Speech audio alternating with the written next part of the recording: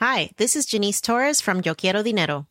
From a local business to a global corporation, partnering with Bank of America gives your operation access to exclusive digital tools, award-winning insights, and business solutions so powerful you'll make every move matter. Visit bankofamerica.com/bankingforbusiness to learn more. What would you like the power to do?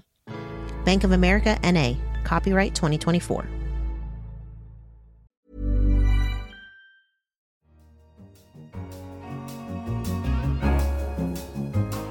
Hello, and you're listening to Babbage, our weekly podcast on technology and science. I'm Kenneth Cukier, a senior editor at The Economist, and coming up on this week's show, how researchers are using technology to get more out of the human brain. You try and stimulate the brain using small doses of direct current, alternating current, ultrasound, or even magnetic stimulation. And our guests this week are the co-founders of Public, a startup venture firm hoping to reform government services using technology. Busy public servants have 1,000 problems, and AI ain't one of them. And they will buy and work with technology that eases their lives and helps them deliver their work. And finally, Elon Musk may be the most prominent advocate of boring technology, but we'll hear about other enterprises popping up around the world who are equally boring. Well, if you could, in the case of the Badger project, 3D print the exterior of the tunnel using perhaps concrete or something else, that would help. But first, there is widespread concern that technology will eventually supersede man's intelligence. And those who worry about this may be pleased to hear that researchers, mostly military types, are working out how to use technology to get even more out of the human brain. Joining us now on the line to enlighten us about the technology is our technology correspondent, Benjamin Sutherland. Hello, Benjamin. Hello, good to be here. So now, in your article, you describe how the military is essentially co-opting the human brain and nervous system to add new cognitive functions. Tell us about that. One example is a certain brain signal, a brain wave known as the P300. Which can actually be detected with electrodes placed on the scalp. And that signal is sent out by the brain when it recognizes something it has been searching for. Crucially, it can be detected with the electrodes well before the person is actually consciously aware of what he or she has actually seen. And this has led a number of military organizations, including DARPA, to fund quite a number of programs to develop systems whereby about 10 pictures a second, typically of satellite or drone imagery, often looking for targets or other items of interest. About 10 of these images a second are flashed in front of a geospatial intelligence analyst who is unable to consciously recognize objects in these images at that speed.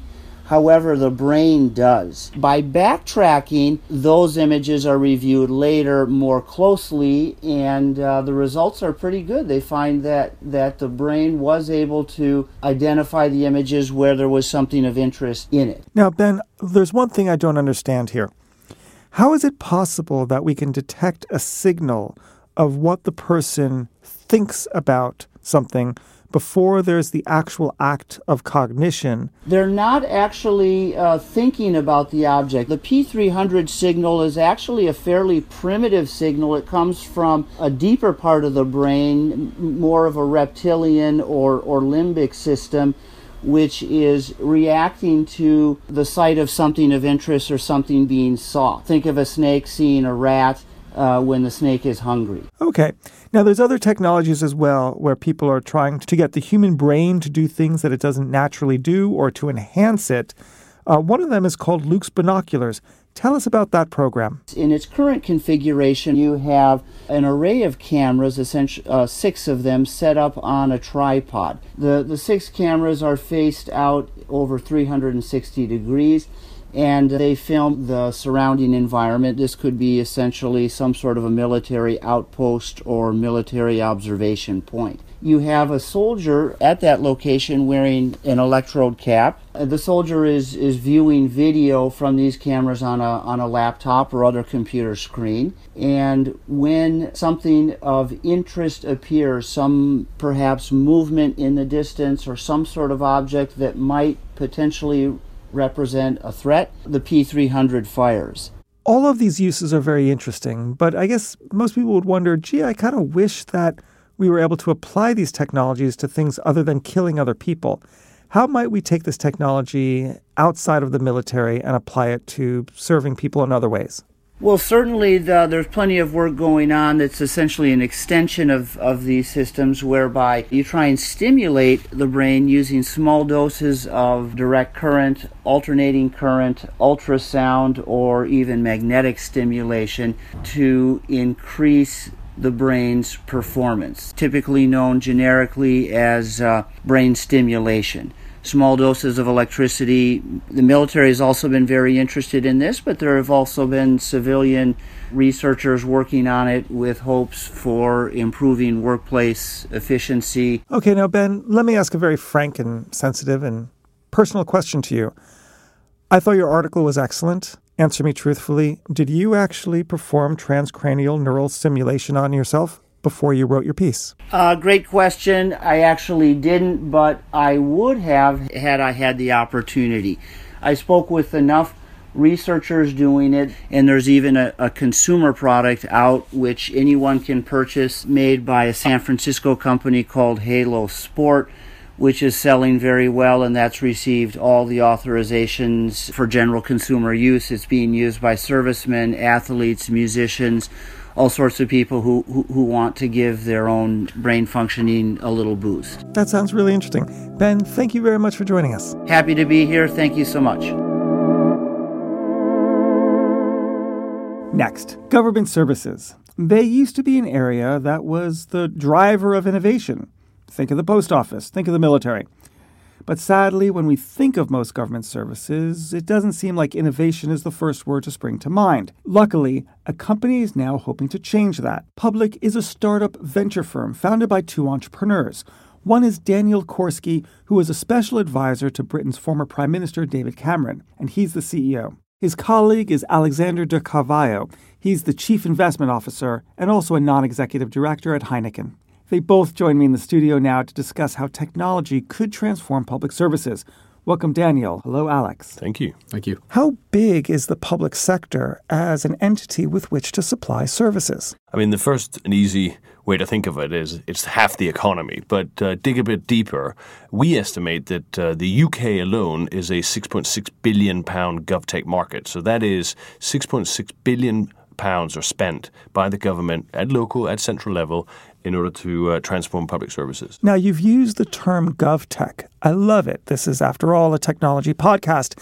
What is GovTech? GovTech is technology focused on transforming public services. So whether that's traffic management or reducing hospital waiting lists or applying artificial intelligence to CCTV footage to enhance public transport, it's technology dedicated to public service transformation. So shouldn't the public sector be able to do it by itself? Why does it need innovative startups to enter into the fray? It's about a symbiotic relationship. There's absolutely no doubt that the public sector needs to do some of the work themselves. They've got to set the parameters. They've got to decide what the infrastructure looks like. But it's very unlikely that you're going to get the kind of innovation that's required inside the public sector. And we've seen that in other parts of the economy. Great innovation comes from small, nimble, innovative players that can transform things in a way a large organization can. So tell me about some of the really interesting areas in which you are finding startups and cultivating them to serve this GovTech market. We have a business called Ask the Midwife, and it's started by a midwife. So first of all, public sector expertise,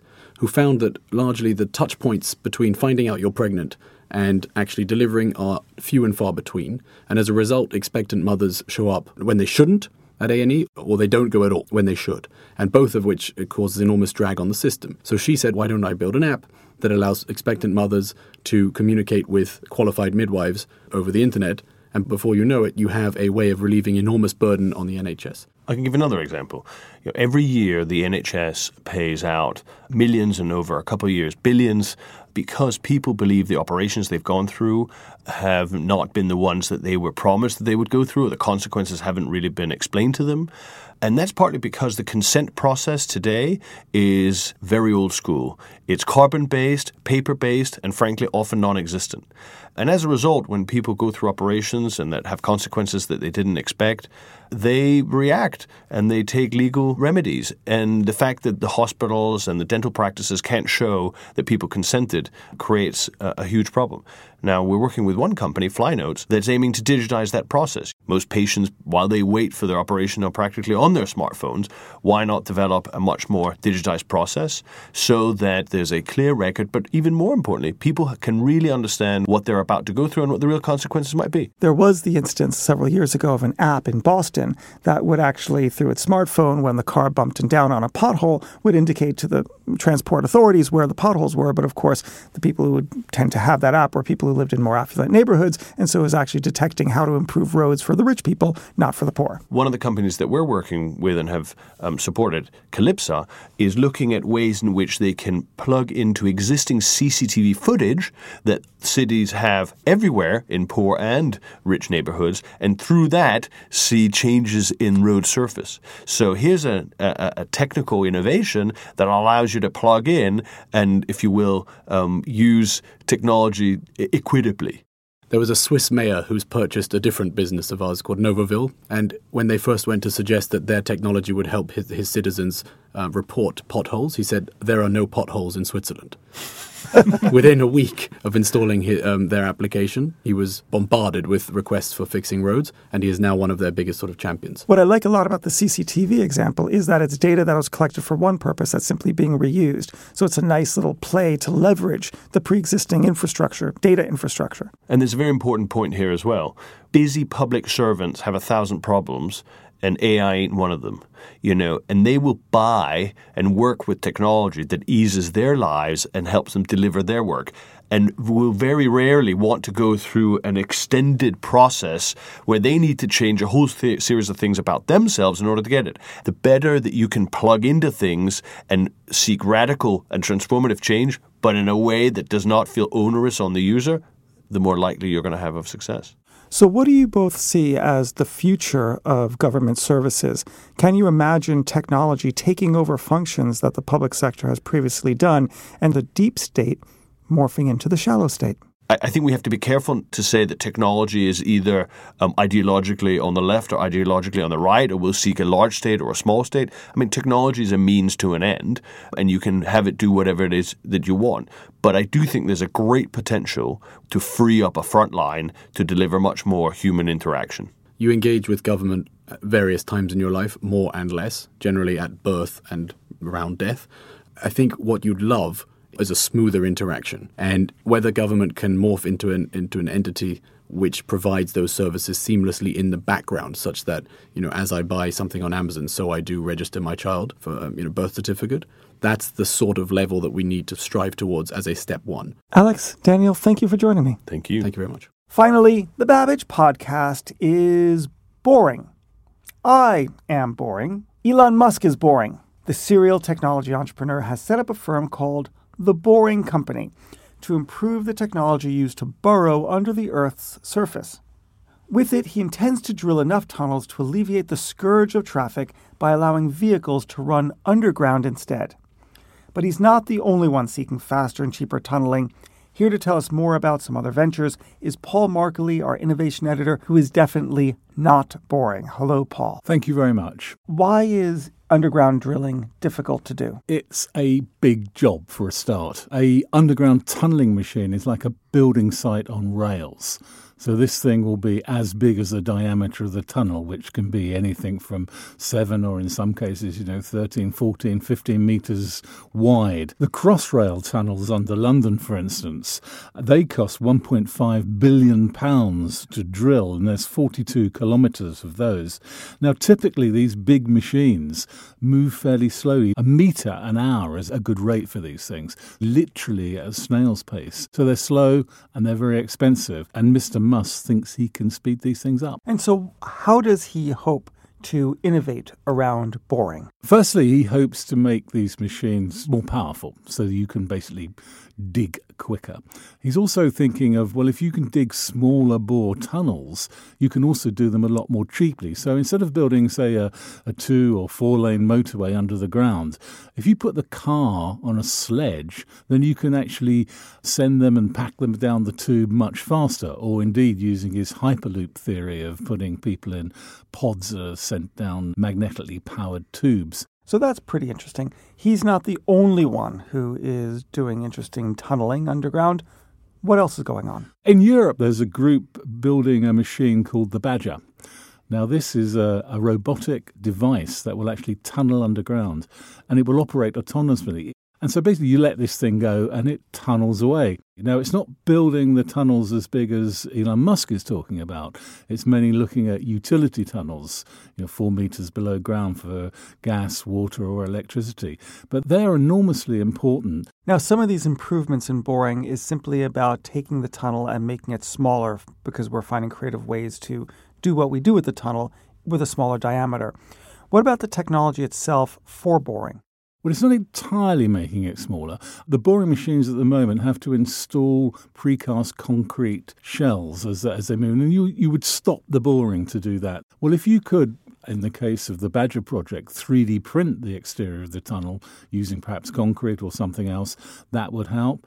The boring company is thinking of using some of the spoil, the actual soil that's being extracted by the cutting head, and turning that into bricks and bricking up the tunnel as well. So there are things that could be done for these big tunnels and big boring machines too that could speed up the process. And obviously automating them would make a big difference. The Crossrail machines, which cost about $15 million a pop, have a crew of about a dozen people or more on them, and even more above ground operating them. So if you could just automate them, that would take a lot of the operating cost out. Now, I'm intrigued by Mr. Musk's idea about the Hyperloop and getting people from Manhattan to Washington in 30 minutes rather than the 6 hours that it would otherwise take.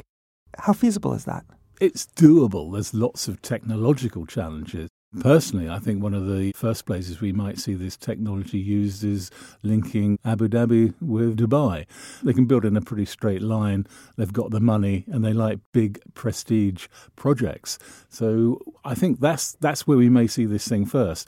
I mean, originally there was talk of doing this between Los Angeles and California. Now, personally, I prefer to drive down Route 1 rather than take something that's zipping me through the ground. You're the only one. Yeah, it depends what car you're in. And fair point.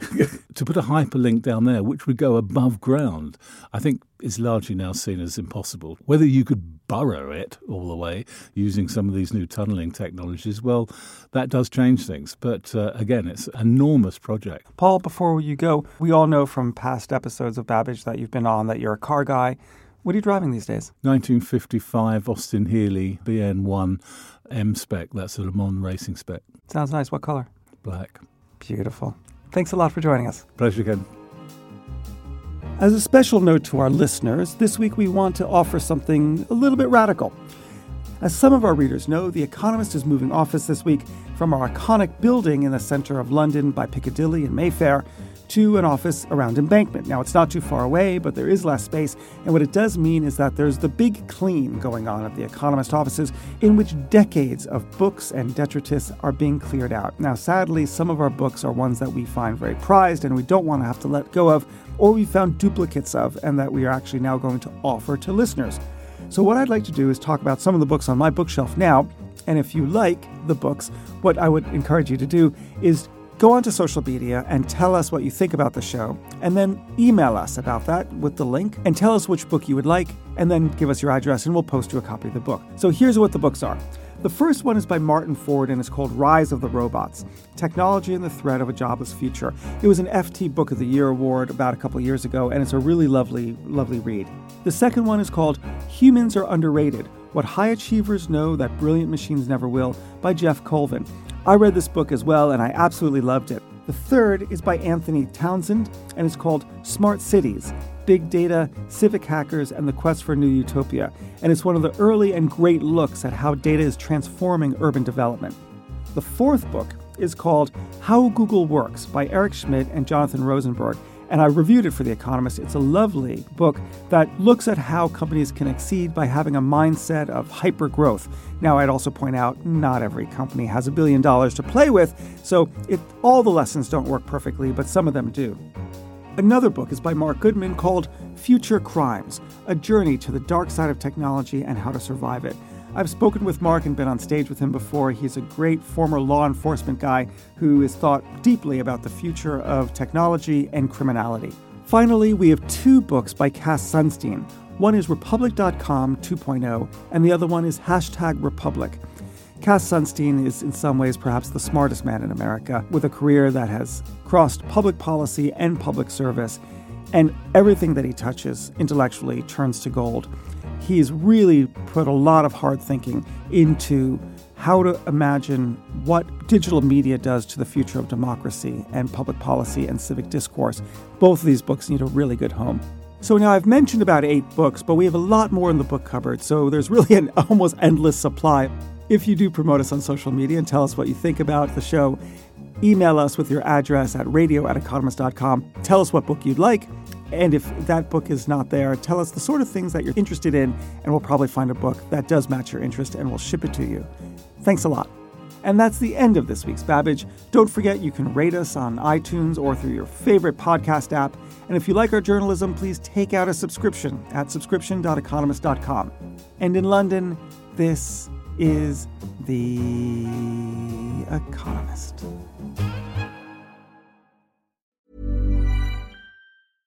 Selling a little or a lot? Shopify helps you do your thing however you cha-ching. Shopify is the global commerce platform that helps you sell at every stage of your business. From the launch your online shop stage to the first real-life store stage, all the way to the did we just hit a million orders stage. Shopify is there to help you grow. Shopify helps you turn browsers into buyers with the internet's best converting checkout. 36% better on average compared to other leading commerce platforms. Because businesses that grow, grow with Shopify. Get a $1 per month trial period at shopify.com/work. Shopify.com/work.